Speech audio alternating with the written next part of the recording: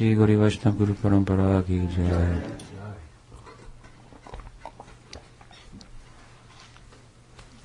Any question tonight? Yes. Kalachandra wanted me to ask you, who offers more bhakti, Radha or Balarama? That's, thank you for the question. That one thing to preface the answer with, or perhaps to underscore, would be a better way to state it, is that when measuring perfection, things turn from a material comparison with imperfection, where nothing is perfect, to a spiritual comparison where everything is perfect. So I want to say that it's not a question of more. Within perfection, who has more bhakti? But there's a difference in quality of bhakti. Just to give you a material example, you can say, who loves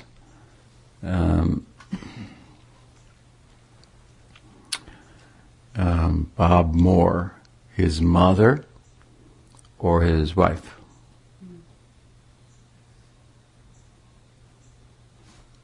Who does, or it could be reversed. Anyway, so there are different qualities of love. One can infinitely love, excuse the material example, but from a motherly perspective or from a romantic perspective.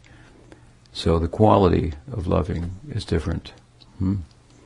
Therefore, it's thought that that in spiritual life, the various tastes of love for Krishna, who Krishna as a deity affords the greatest variety, if you will. This is why we in our tradition think of Krishna as the fountainhead of all manifestations of divinity, because we find in Krishna the capacity to reciprocate in love in ways that exceed that which we find in other manifestations of divinity.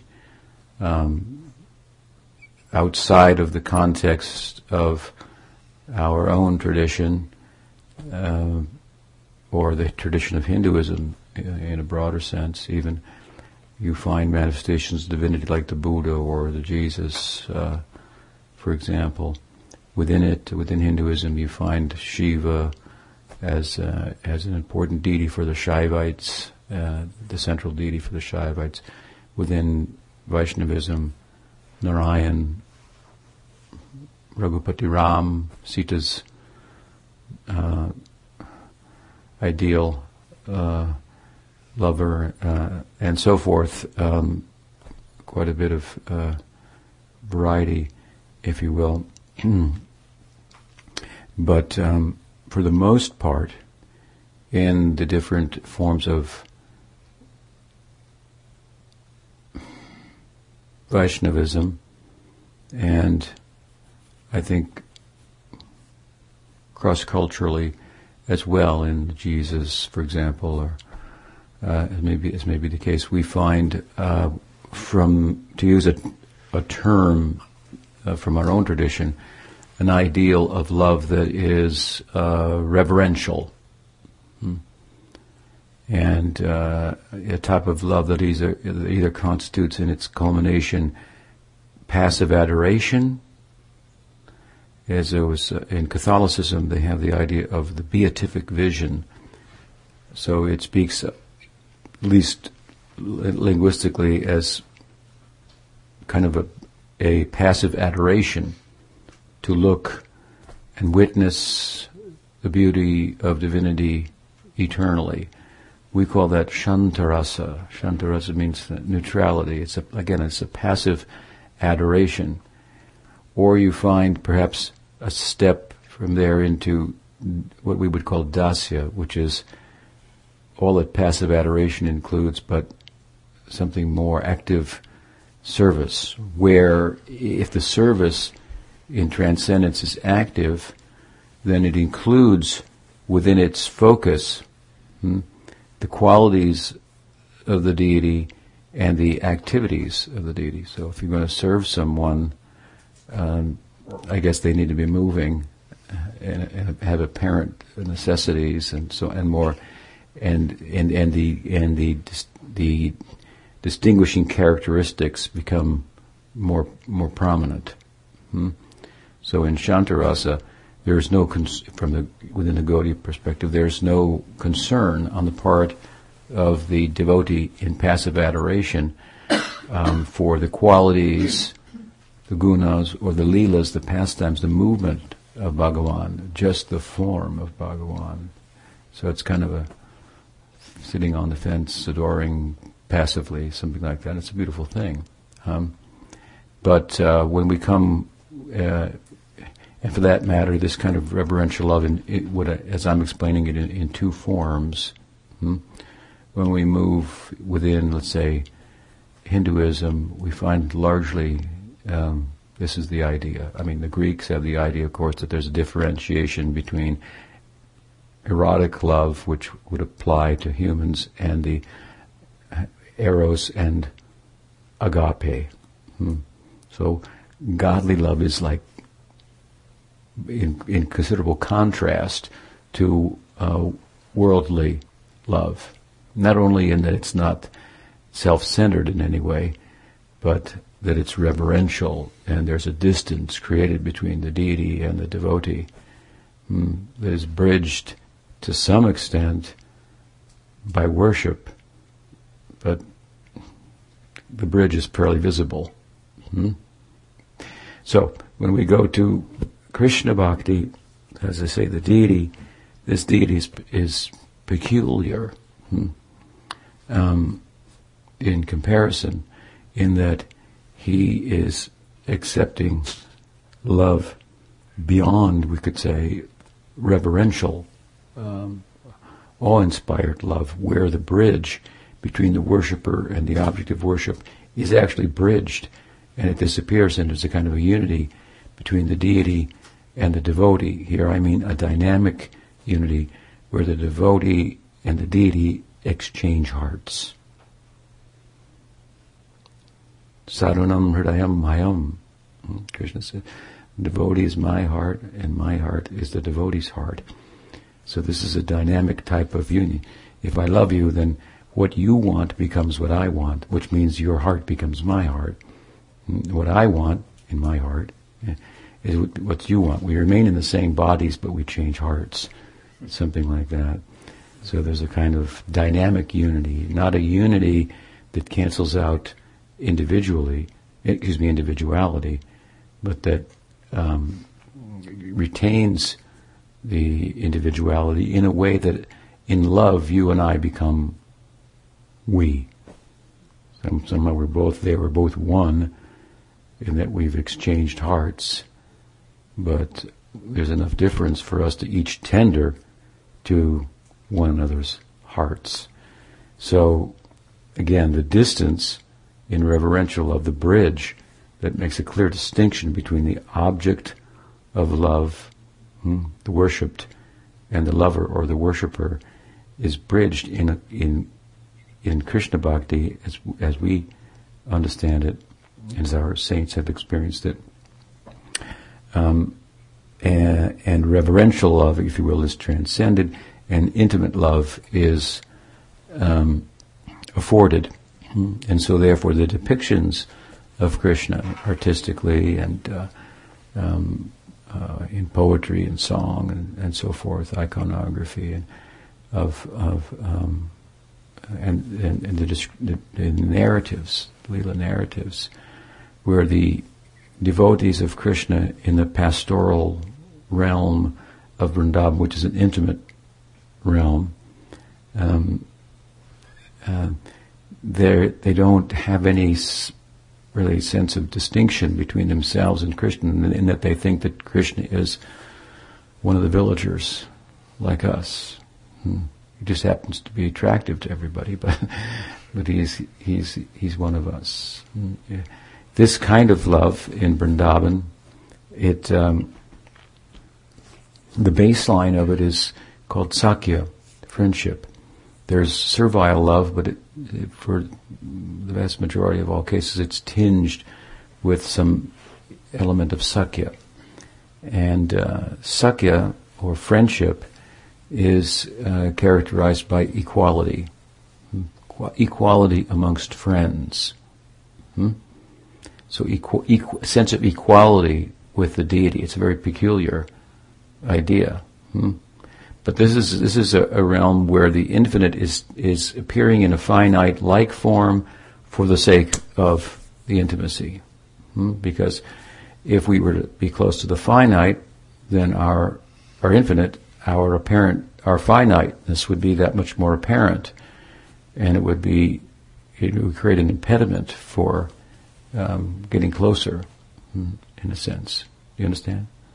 So this is the idea in Gaudiya Vaishnavism. So within that, there are different flavors. So there's friendly love, there's parental love, there's romantic love, and so on, and various nuances of this and so forth. So it's a very rich idea of the deity, wherein all expressions of love as we know them in this world have their application in relation to the deity, which makes them enduring, eternal, because the object of love is eternal.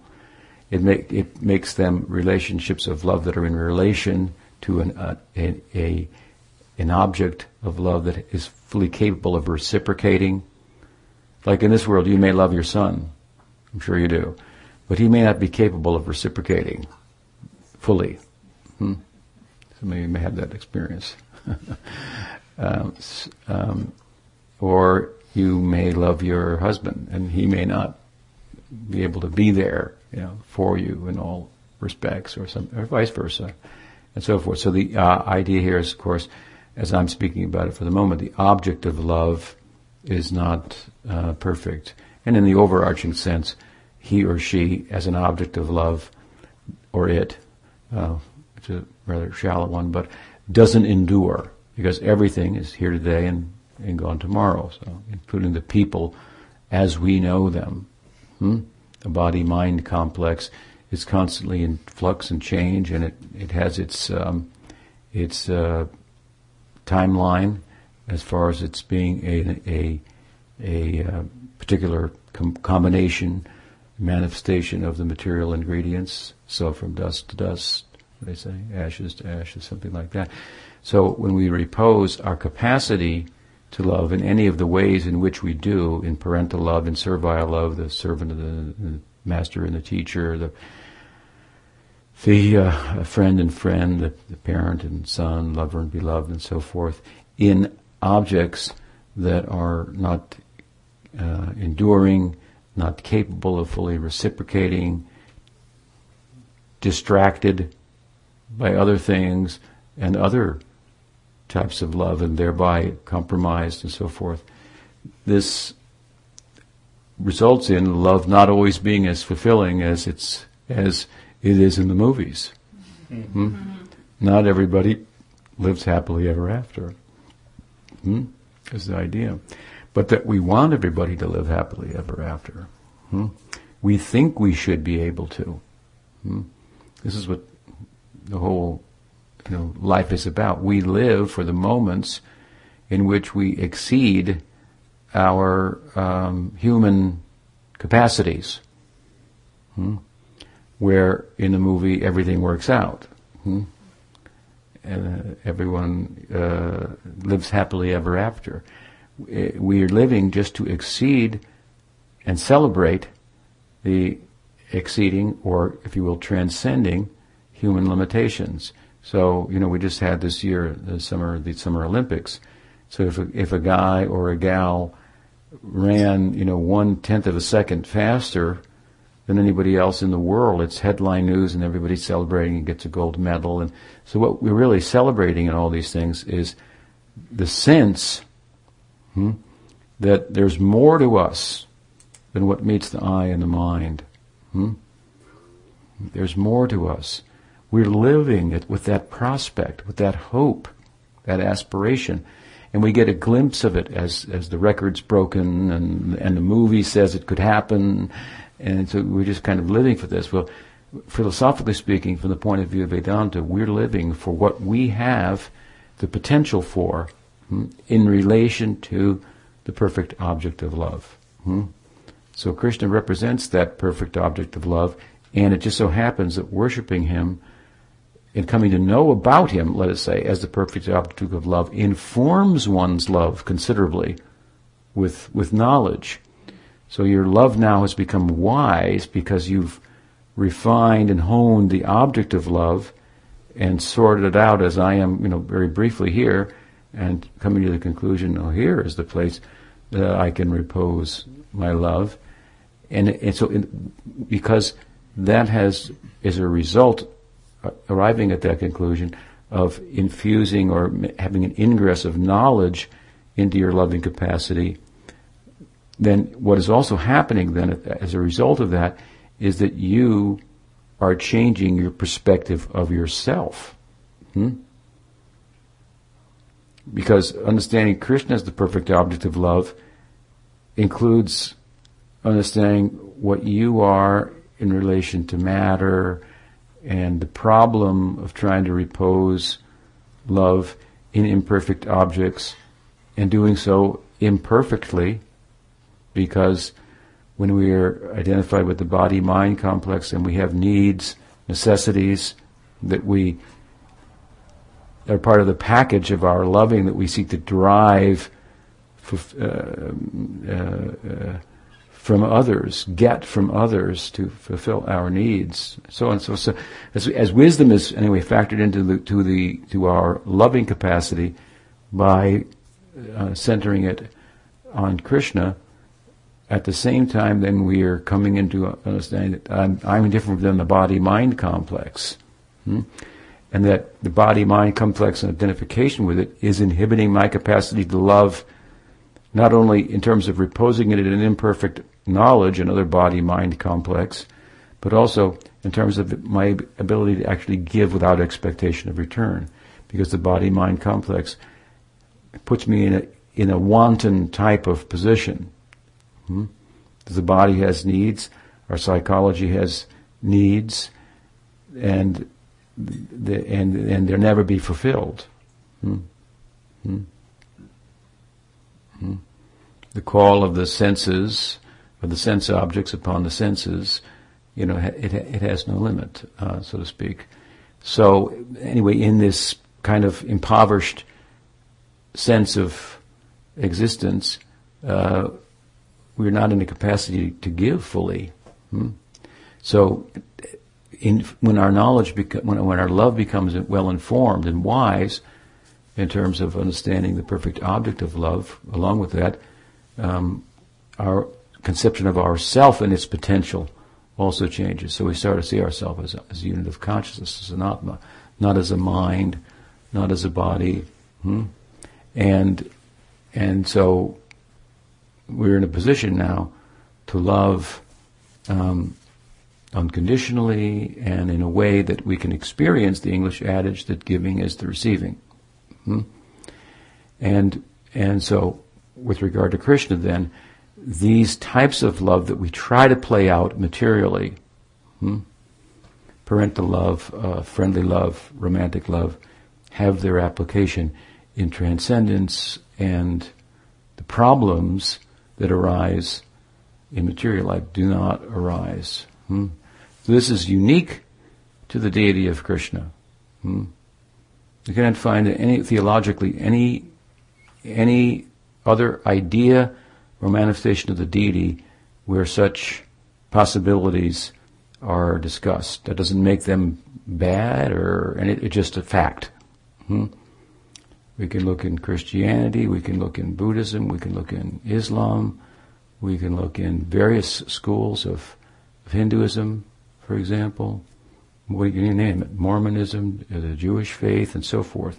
Most of these traditions do have, of course, a heart, a real esoteric heart, where effacing the ego and arising out of the body-mind complex is implicit in the teaching.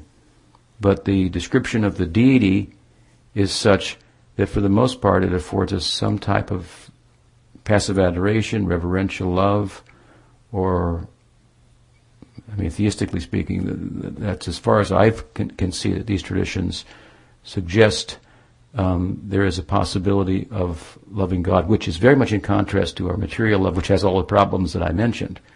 But can those problems be resolved, so to speak, and those flavors and those qualities of love have application in transcendence? This is the question that our tradition asks, and the answer is yes, in relation to this form of divinity, Krishna. So the heart, really, of divinity, and he says it in the Gita, it's a very strong statement. He says, Ye jatamam prapadyante tam sataiva bhajamiham. As people reproach me, I can reciprocate accordingly. And this is played out in more detail in other texts as well. But this is the implication of it, that approaching me in friendly love, I can reciprocate. If you want to love me as a parent, I can reciprocate. As a lover, I can reciprocate. So this is peculiar about the deity of Krishna. You can like it or you can not like it. And so people may not identify with that particular prospect, opportunity, and so forth. They may prefer the idea of reverential love and go for it. But this is a peculiar thing about Gaudiya Vaishnavism, and it's what drives our practice. So your question is about that. Radha's love, Balaram's love for Krishna. You have example there of romantic love and friendly love. And which one has more love for Krishna? Right? That's your question. Balaram or Radha? More bhakti. And they each have unlimited bhakti for Krishna. But the flavor of the bhakti is different. Now, that's true as well in reverential love. It's not that the reverential love is somehow less in quantity. It's a different quality of love. But the inhabitants of Vaikuntha who love Narayan, or one of his avatars, they have unlimited love bhakti for Krishna, of that particular flavor. So the distinction in the spiritual world within various types of perfection is more of a qualitative one. Some afford more intimacy, and that may be attractive to us. And within intimate love, there are two basic different types, the Sambandha Rupa and Kama Rupa. And then within those, there are many varieties as well. And in our case, of course, then how that comes to us, that will determine our ideal. If we associate with persons who love Krishna intimately in a particular way, of a particular quality, samskaras, impressions will come on our chitta, and as we practice, those impressions will come out, and we'll love Krishna as a friend or as a lover relative to our association, our guru, and so on and so forth. The lineage that we are affiliated with offers a particular opportunities, windows of opportunities, and so on. But all are equal, I would say, in a quantitative sense. It's a difficult subject to talk about sometimes, and sometimes as a result of words not being capable of fully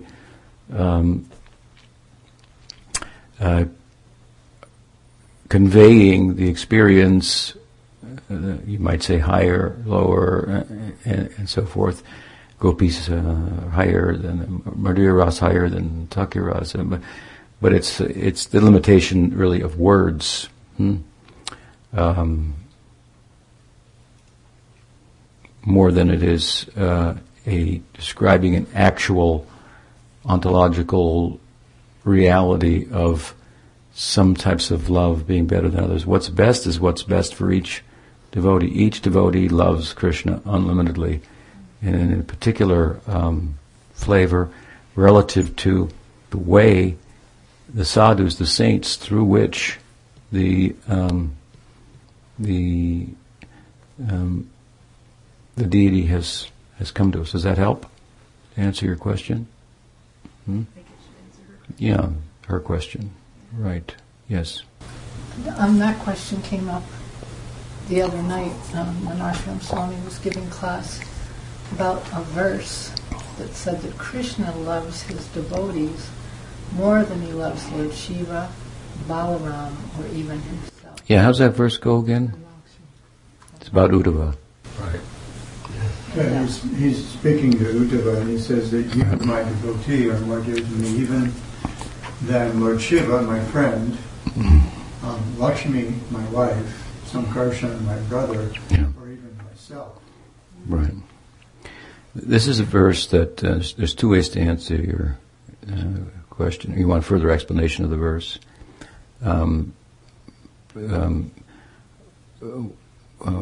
First way is it's a bit of hyperbole for the sake of emphasizing that Krishna loves his devotees more than himself, which is what the verse is saying, right? More than Lakshmi, more than Sankarshan, more than Shiva, more than myself. Uddhava, I love you. And Uddhava is in this case the example of the devotee. So Krishna is saying, and Shiva, Sankarshan, Lakshmi as a Shakti Tattva are all different manifestations of divinity distinguished from the Jivatma, the individual Atma, which Uddhava is a representative of. So he's saying all the different forms of myself as Shiva, as Sankarshan, in my Shakti Tattva as Lakshmi. And to be more clear, he says, me, personally, I love Uddhava more. So it's a very endearing statement for us, right? Krishna is saying, this is the philosophy, the theology, that Krishna loves his devotee more than himself. That's the one general answer. The other way also to think about the verse is that the persons who are mentioned, other than himself, of course, Sankarshan, Lakshmi, Shiva, they all are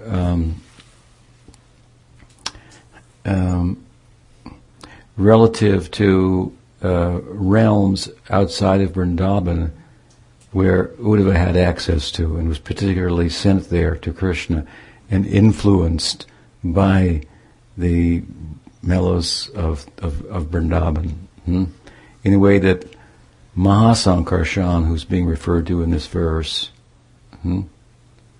of Vaikuntha does not, Lakshmi does not, Shiva, and so forth. The verse said the word Balaram, not... No, it says Sankarshan.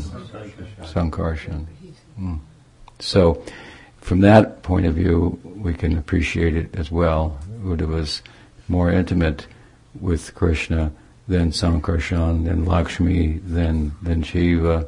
But of course he concludes with myself as well. So again, the real import of the verse is that Krishna loves his devotees more than himself, which is how love works, right? I mean, as I said, really, we change hearts. So, yes. Well, Vishwanath also explains that another reason is that the devotee, it's the devotee's surrender and dependence on the Lord that particularly endears them to him. And you don't see that same kind of dependence in Shiva or Sankarshan or Lakshmi. Yeah, we're all manifestations of himself and don't have the same necessity as a jiva to be whole through connection with him in bhakti. Yes. playing up your point also, it seems that Uddhava's not in Raj, but he takes shelter of the residents of Raj, so that's showcased that even taking shelter of them, but not being there personally is... Yeah. Endearing.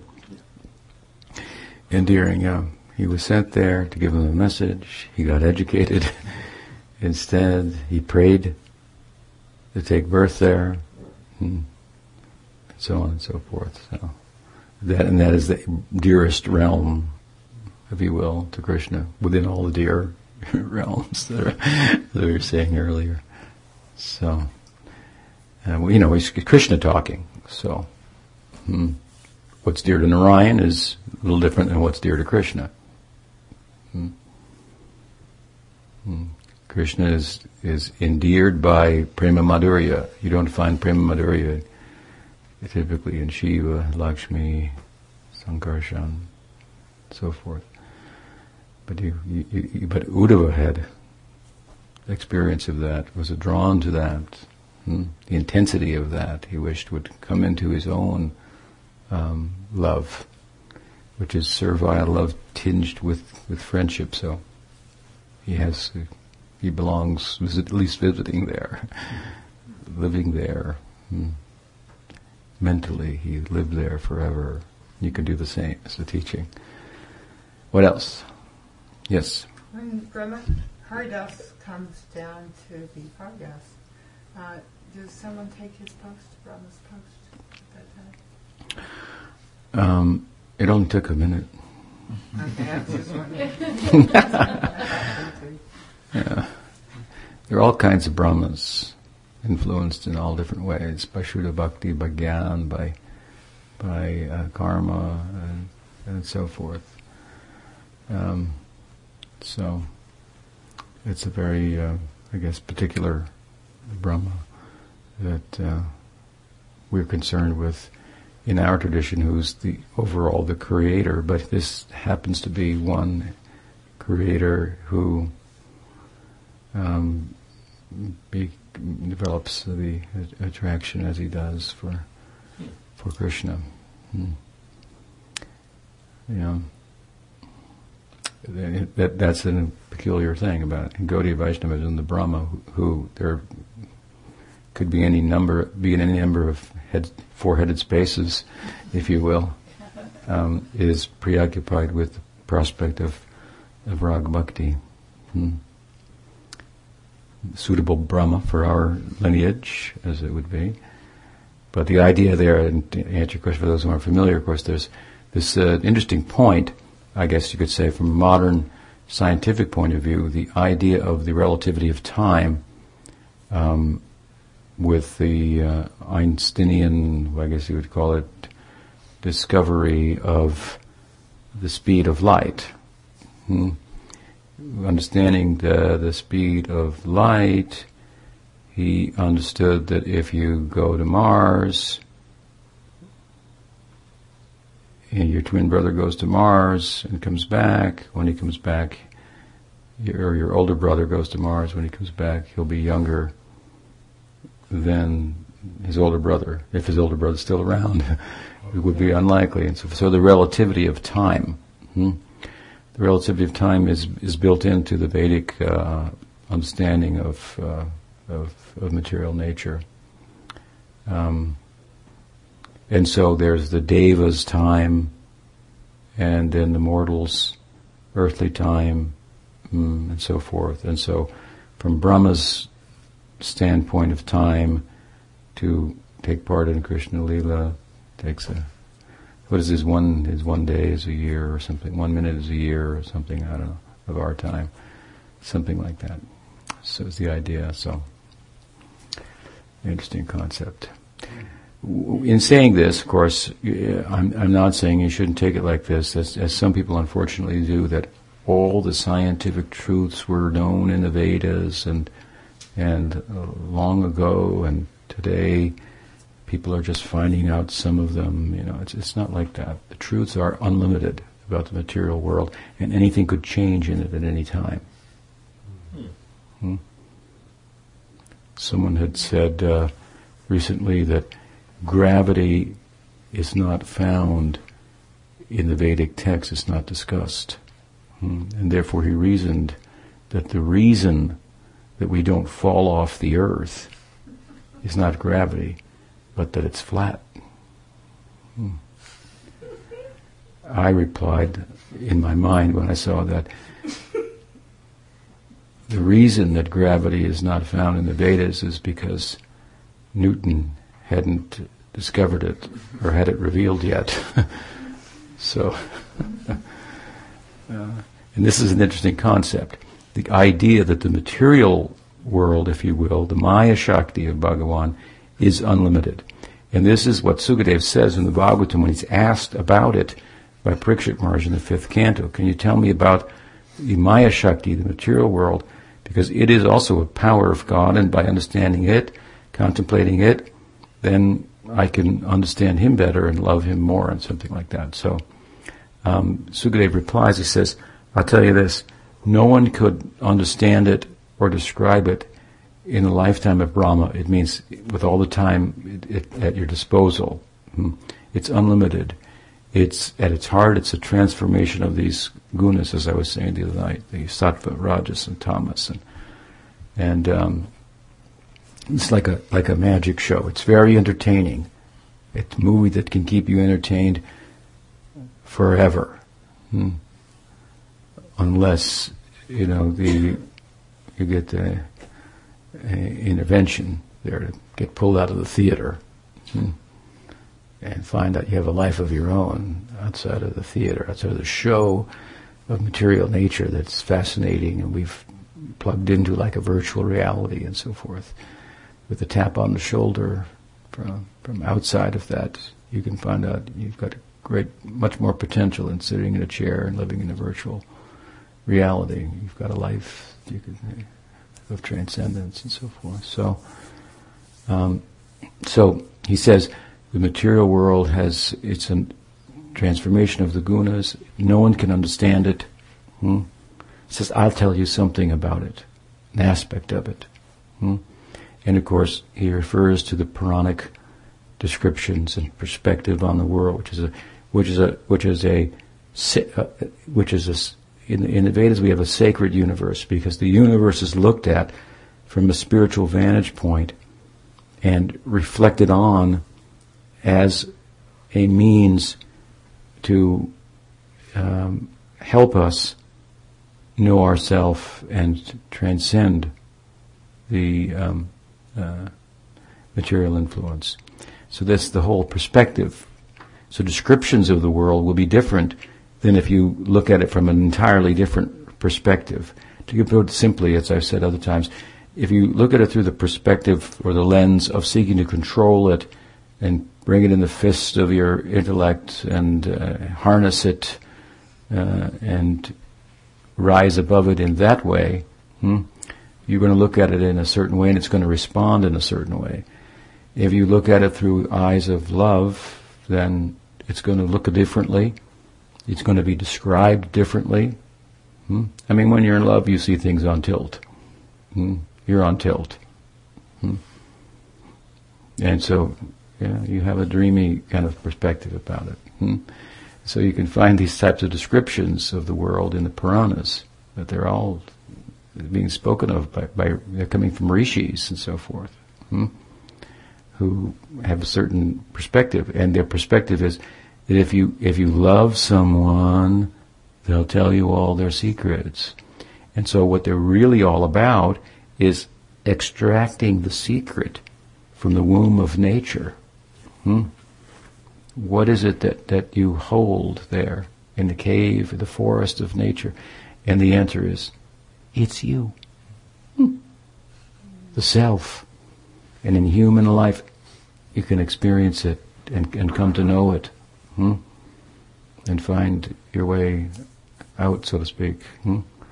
That's a beautiful idea. So from that vantage point, you're going to talk about the world very differently. So we have very different descriptions of the like the planets and their distances and so forth in the Puranas.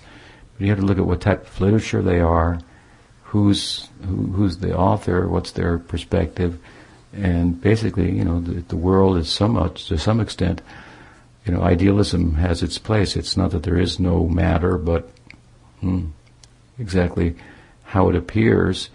The Vedic perspective is that the material world is existing, matter is existing for the self, for the Atma. So it's how it's perceived by the Atma in different states of awareness of itself will be different. So it's a whole. It's not like apples to apples. People look at the Puranas and then look at modern science. There's a problem here, or if they have a simple faith, then they think, modern observation must be wrong, must be a conspiracy. You throw that out. This must be right. It's like a Christian fundamentalist who says the Bible says it's what the world's 6,000 years old, and so therefore must be, and everybody must be wrong, and science must be wrong. And then they don't. These types of people, unfortunately, don't stop to think that everybody does science, and trusts it to a point. In other words, science is about observation. It's about honing observation by way of segmenting off a section of the environment and observing it more closely.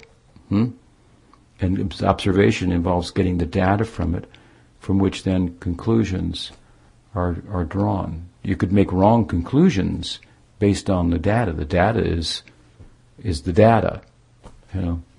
They say the statistics don't lie, but they do lie in that how you interpret them. You can't get away from that. You can't get away from the subjective interpretation of the data. So, in that sense, the observation, if you will, as a way of knowing, is imperfect.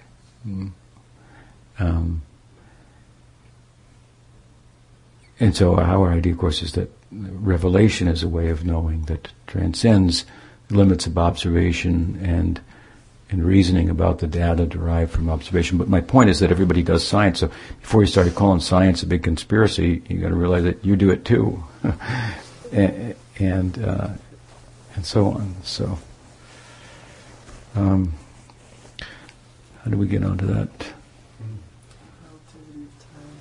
Relativity of time, yeah, Brahma, relativity of time. Yes? Well, I was just thinking how I was reading in the second canto about the Bharat Rupa, and that's observing the world as part of Krishna's body, and that leads to devotional service. Yes. That's kind of cool. Well, in fact, in Prabhupada's commentary on the third verse of the 16th chapter of the 5th canto, where Sukadeva begins to answer Parikshit's question about the world, Prabhupada invokes that very point. He's going to describe a world like the Virata Rupa, like the universal form, which is imaginary in a sense. It's a way of looking at the world as if the world is the body of God and using that as a meditation. I gave the example the other night of the Gaia principle that decades ago, what was his name? Lovejoy? Lovelock came up with, and his idea was that the earth is the Gaia is an organism. So looking at the earth as a organic whatever, as an organism, then we are all like cells in the organism. So it causes one to change one's perspective, vantage point, rather than everything is under me, I'm the center. Suddenly I'm a cell of an organic whole that is the earth. And it's so then you get these environmental, like deep ecology, environmental movements and so forth that are kind of quasi-spiritual in a sense, and they feel that environmentalism is their spiritualism, and there's a deconstructing of the human sense of self as separate from the world who weighs in on it and judges it and so on and so forth. It's a whole change of focus. So we do that as well, of course, but we recognize there's consciousness and there's matter, not that that the self is a false combination of matter and there is no self, and which would be more of a Buddhist perspective, merging with matter. But at any rate, it can be used, for example, as a meditation. And so you can say, is Lovelock, did he make, he made the earth a person, right? If you now wanted to depict that artistically, his concept, I guess you'd put a smile on the earth, and and he gives him a name, Gaia, and he's a deity, right? And he's flat in some places and he's round in other places, and so on, and so that way of talking about the earth is a powerful way of talking about the earth that changes your perspective, which is a very problematic perspective, thinking myself to be the center, consciously or unconsciously, but acting as such, as if the world is for me, and so forth. A radical shift in that. So you can say, well, the earth really isn't a person. I mean, he's not a guy,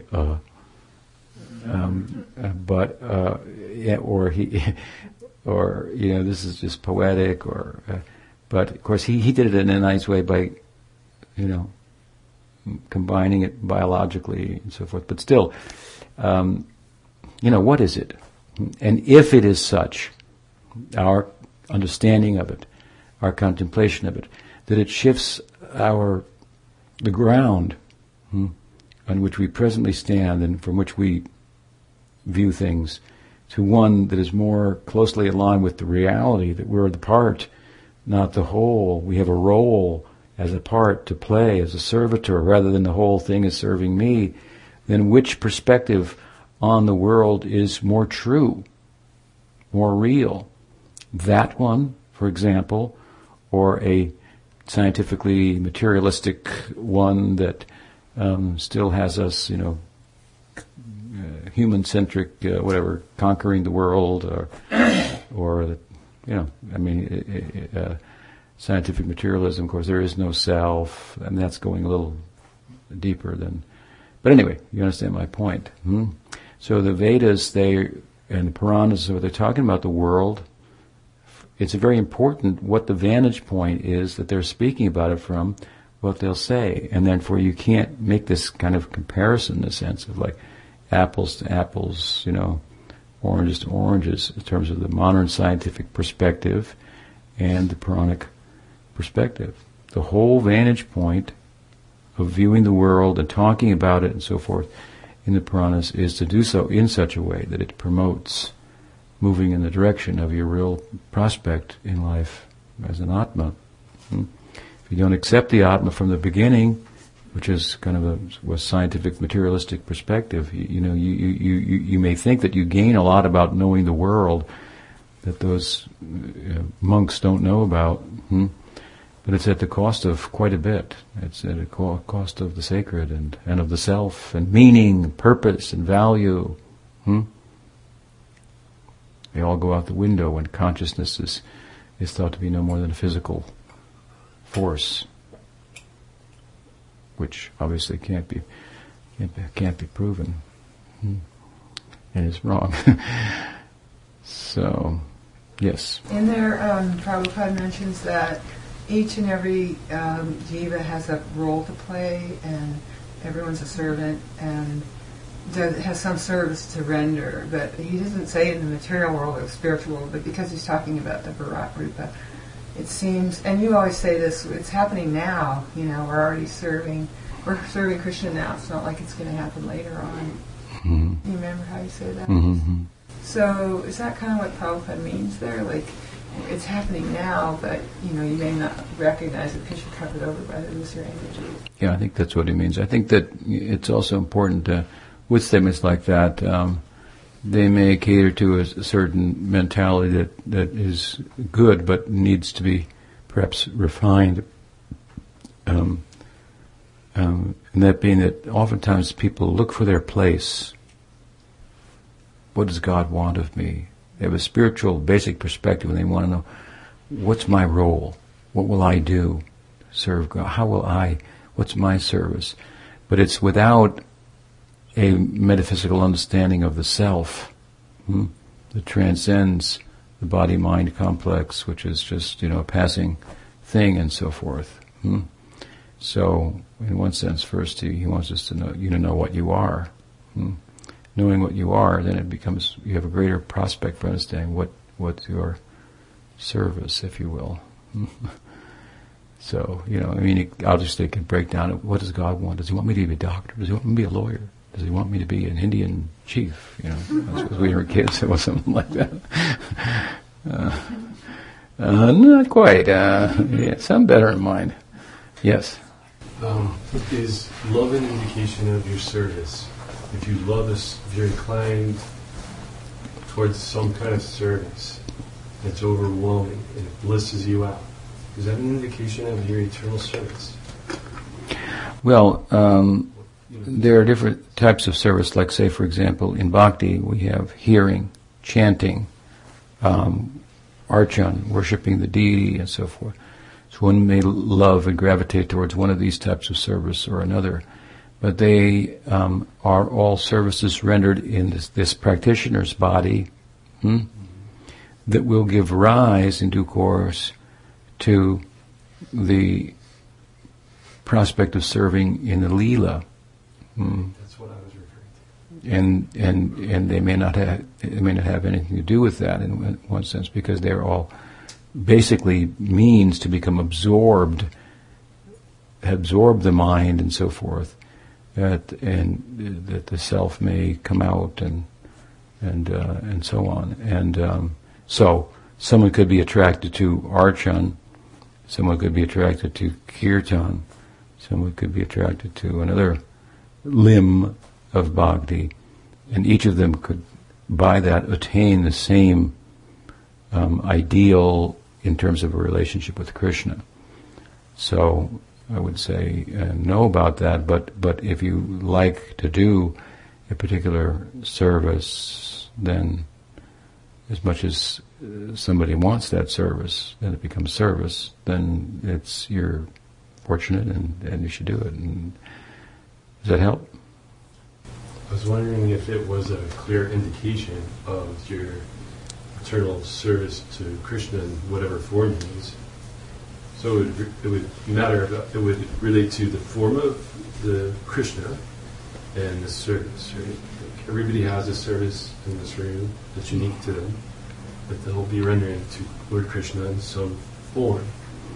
And if they're inclined and they feel like, for me, I love sadhu sangha. I love to sit here and listen, and I love to hear. Yeah, but see, everybody. That's related to like an eternal service. Yeah, as I'm explaining, it's not. It's related to it, and it's not. It's related to it in that it's a means of progressing and absorbing and so forth. Now, that said, the type of sadhu sangha you have, that will have something to do with your eternal relationship. So if you associate with devotees steeped in Madhurya Rasa or steeped in Sakya Rasa, then you're going to develop in terms of Madhurya Rasa or Sakya Rasa. So they're because if they speak, they associate with you. What is the driving force behind their doing anything is their attachment to Krishna. So it comes out through the speaking, through the actions, and so forth. And so just being in their presence, then we'll get impressions. So Jiva Goswami has explained that association with sadhus in Dasya Rasa, or sadhus in Madhurya Rasa, or Sakya Rasa, primarily, is the seed for one's own rati, or bhava, that will develop. And so what will happen, you have that association, And then invisibly, you'll get samskars for a certain type of bhakti. And then as you hear and chant and do sadhu sangha and clean the floors and so on and so forth, and your heart becomes purified of material vrittis and influences and so on and so forth, then it becomes like a crystal. Then the rati, the bhava that it's associated with, will, like a crystal, will take on that color. First, what will happen is the force of the bhakti will cleanse the heart and polish the crystal, which is now covered with dirt. Then it will. Then when it's clear, then it will shine. If you put a crystal next to a red rose, it will be red, right? So sadhu sangha is the way. Now that said, we have a particular lineage. So in our lineage, there are two types of ideals that are prominent. The main ideal, in one sense, that's prominent is the Madhurya rasa and romantic rasa, and a particular type of romantic rasa that involves serving the like being a handmaiden of Radha. Now, this is what and Chaitanya Mahaprabhu came to taste the ecstasy, the bhava of Radha. And as a byproduct of that, there's a way in which jivas can taste it. They can't become Radha like he did in a sense, but they can become handmaidens of Radha, like Rupa Goswami is a handmaiden, Sanatana Goswami. Now that said, the most prominent person in Chaitanya Leela who brought attention to Chaitanya Mahaprabhu, who started the whole sampradaya and so forth, is Nityananda Prabhu. So he's the other self of Chaitanya Mahaprabhu. He is the Balarama of Gaur Leela. And so he is wanted to help, assist, in uncertain terms, the pursuit of Chaitanya Mahaprabhu. So he puts himself in an assisting role, like the supporting actor in the drama of Gaur Leela. He gets the award for that, the best supporting actor. And so he brings all attention onto Chaitanya Mahaprabhu and the ideal of Madhurya Rasa that he is about, but he himself is steeped in Sakya Rasa, in friendly love for Krishna. So invariably we find some devotees become influenced by the Sakya Rasa, like our Guru Maharaj, my Guru Maharaj. And so these currents, this Manjari Bhav type of Madhurya Rasa, that particular type, there are many different types, that particular type, this lineage is a window of opportunity for that. And the Sakya Rasa, there are different types of Sakya Rasa. And also there's a particular type of Sakya Rasa that seems more prominent in this Gaudiya lineage than others as well. So and we find Prabhupada identified with that. So one of these two influences, now you're going to meet sadhus of different, some, like for example, you could, my Guru Maharaj was in Sakya Rasa, Puja Pachita Maharaj, my Siksha Guru, was in Madhurya Rasa. They're competing influences. One of them will be dominant, and that will then be the determining factor. And in the case of Prabhupada, of course, his Sakya Rasa is influenced by Madhurya in the way that yogurt could be influenced by sugar and become sweeter. So a particular type of Sakya Rasa that's influenced by Madhurya Rasa, or that particular type of Madhurya Rasa. And it's complicated, but these two types, the type of Sakya Rasa, the upper end of that, and the Manjari Bhava, they have similar services in the Leela. And so there's a... That was a lot. Yes. I'm wondering, as you're speaking, when we speak of Lord Nityananda, and of course we know this is also Lord Balarama in Braj Bhakti, but in Chaitanya Leela, is he allowed a more intimate position in relationship to the Madhurya Leela? In other words, we would not put Lord Balarama on the same altar as Radha Krishna for specific reasons, but is there more intimacy available to Nityananda in Chaitanya Leela? I would say no. Serving in the Madhurya capacity? I would say no. We don't put Nityananda and Gaur together on the altar with Radha and Krishna. We go and put Chaitanya Mahaprabhu with Radha and Krishna. But Nityananda Prabhu was absent in that equation. Okay, so then my question goes on. Okay.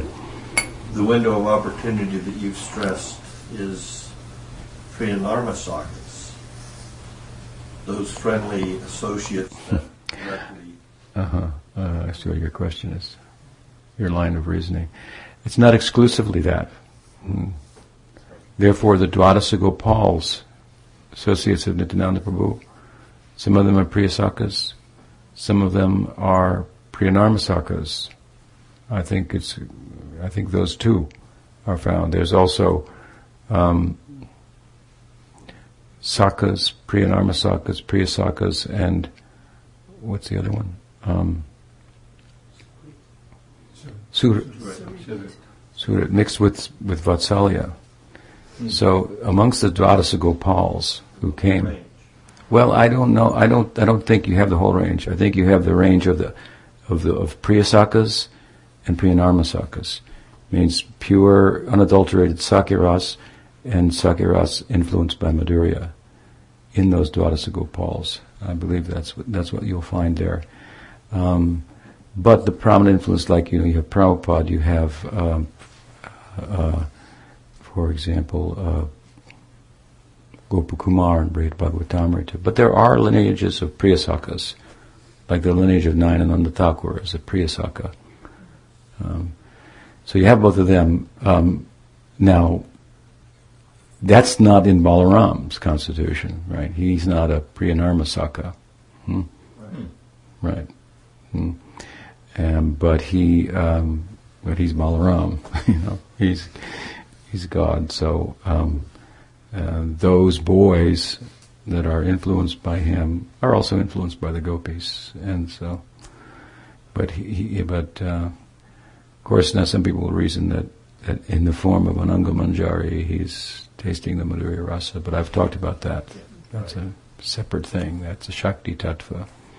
Yes. There's also, the whole idea of Krishnadas Kaviraj, who was influenced by Balaram. Balaram sent him to Vrindavan, and of course he's a Manjari. So, that's... Well, that's the point I was making earlier, that no one has done more than Nityananda Prabhu to bring people to Chaitanya Mahaprabhu. He started the whole sampradaya. He put all focus on Chaitanya Mahaprabhu. He wants everybody to become, have the opportunity to become a Manjari, but some people will be influenced by him, his own bhava. Yeah. So there's a kind of a little bit of confusion sometimes, because if we look at the actual sampradaya starts with really the 6 Goswamis, and then it kind of dies down a bit, and then Bhaktivinoda Thakur comes along and introduces modernity, and all of a sudden we get this huge explosion of Krishna consciousness of the Gaudiya Sampradaya, and Prabhupada comes along and brings it to the West, and the rest is history. But my thought was, you were bringing up this idea of these different rasas, but I was thinking of Bhaktivinoda Thakur specifically in his writings. It seems like he's very broad in his whole interpretation of Krishna consciousness, not just Madhurya Rasa, like Jaiva Dharma and so on. Well, Bhaktivinoda Thakur highlights the two possibilities in what I often refer to as windows of opportunities in Jaiva Dharma. He doesn't showcase the Vatsalya, the Dasya. In Jaiva Dharma it's talked about, but the principal players, Vijay Kumar and Brajanath, one is a Priyanarma Sakha, one is a Manjari. In the way Bhaktivinoda Thakur is saying, these are the opportunities that are really presented in Gaudiya Vaishnavism. Otherwise, the different rasas are explained just like they are in Bhakti Rasamrita Sindhu. Right. And he's drawing from there, of course, laying it out and so on. But the two deities of Chaitanya Sampradaya are who?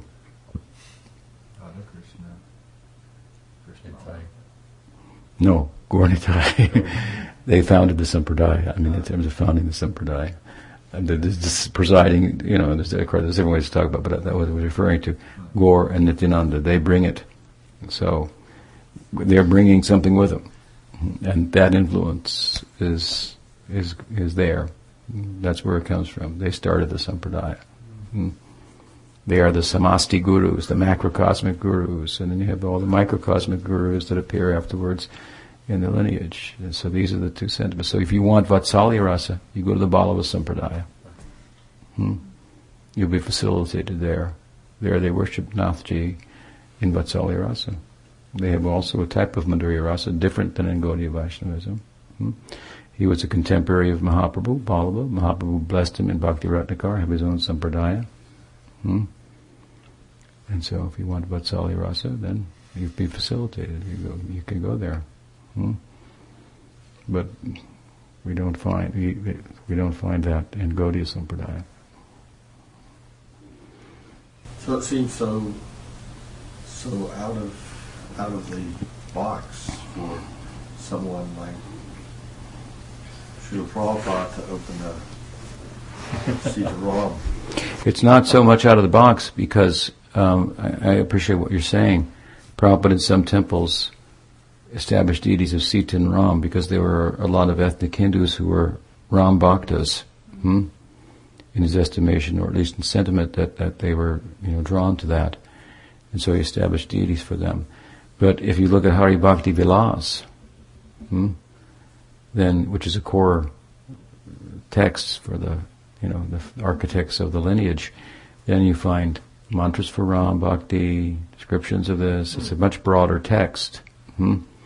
So he's giving a broad idea of Vaishnavism, and then there's the refined. And this works well with the fact that who is Chaitanya Mahaprabhu and what is his mantra. If his main mantra is the Hare Krishna mantra, the mantra is universal. In other words, it can have a very specific meaning or a very broad meaning. So the more deeper you go, the more specific it will become. The wider you are concerned with your outreach, the broader it will become. So Prabhupada was personally empowered for broad outreach. And we're all here because of that. It's very powerful. It's a huge thing that he did. So when the outreach is broad, then it will lend itself in places to interpretations that are more universal of the mantra. So Prabhupada was asked, is the name Ram in the Hare Krishna mantra to refer to Radharaman? No, does it refer to Ramchandra or Balaram? And what did Prabhupada say? It depends on the devotee or something like that. And you can find people in South India chanting Hare Krishna mantra 24 hours a day, and the Ram they're thinking of is Ramchandra. No harm. Mahaprabhu himself, when he began to go, and this is then the deity is universal also. So Chaitanya Mahaprabhu is universal in the sense that all forms of divinity, he being Krishna, all forms of divinity are within him. If Krishna is the fountainhead of divinity, then all the forms of Narayan, Braha, this, that, Ram, and so forth, are there within him. So you can worship Chaitanya Mahaprabhu with the Hare Krishna mantra and get any kind of bhakti. That's true. That's the universality of it. If your approach is wide dissemination, then there will be instances where you cater to that and so forth. When your focus is more specific, and so then you get verses like Nam Shreshtam Api Sachiputram, sort of that Raghunath is praying with respects to his guru, who gave him not the holy name, but who gave them who Chaitanya Mahaprabhu, who carried the highest conception, Nam Shreshtam, of the name. So what is the highest conception of the mantra, and what is the broader, and so forth. So both sides are there, and you have the Yuga Dharma side of Chaitanya Mahaprabhu. And I was saying, when he went to South India, how is he characterized? When he's leaving Puri and going to South India, what is the first thing out of his mouth? Who can say? Krishna Krishna, Krishna Krishna, Krishna Krishna, Hey. Krishna Krishna, Krishna Krishna, Krishna Krishna, Krishna Hey. Ram Raghava, Ram Raghava, Ram Raghava Rakshamam. Krishna Keshava, Krishna Keshava, Krishna Keshava Pahimam. And he heads to the south. There are all kind of Ram Bhaktas there. Different notions of who Krishna is, like Venkata's notion, which Mahaprabhu refined and so forth. He was a worshipper of Narayan, and so on. So, isn't the Sadbhuja form? Sadbhuj,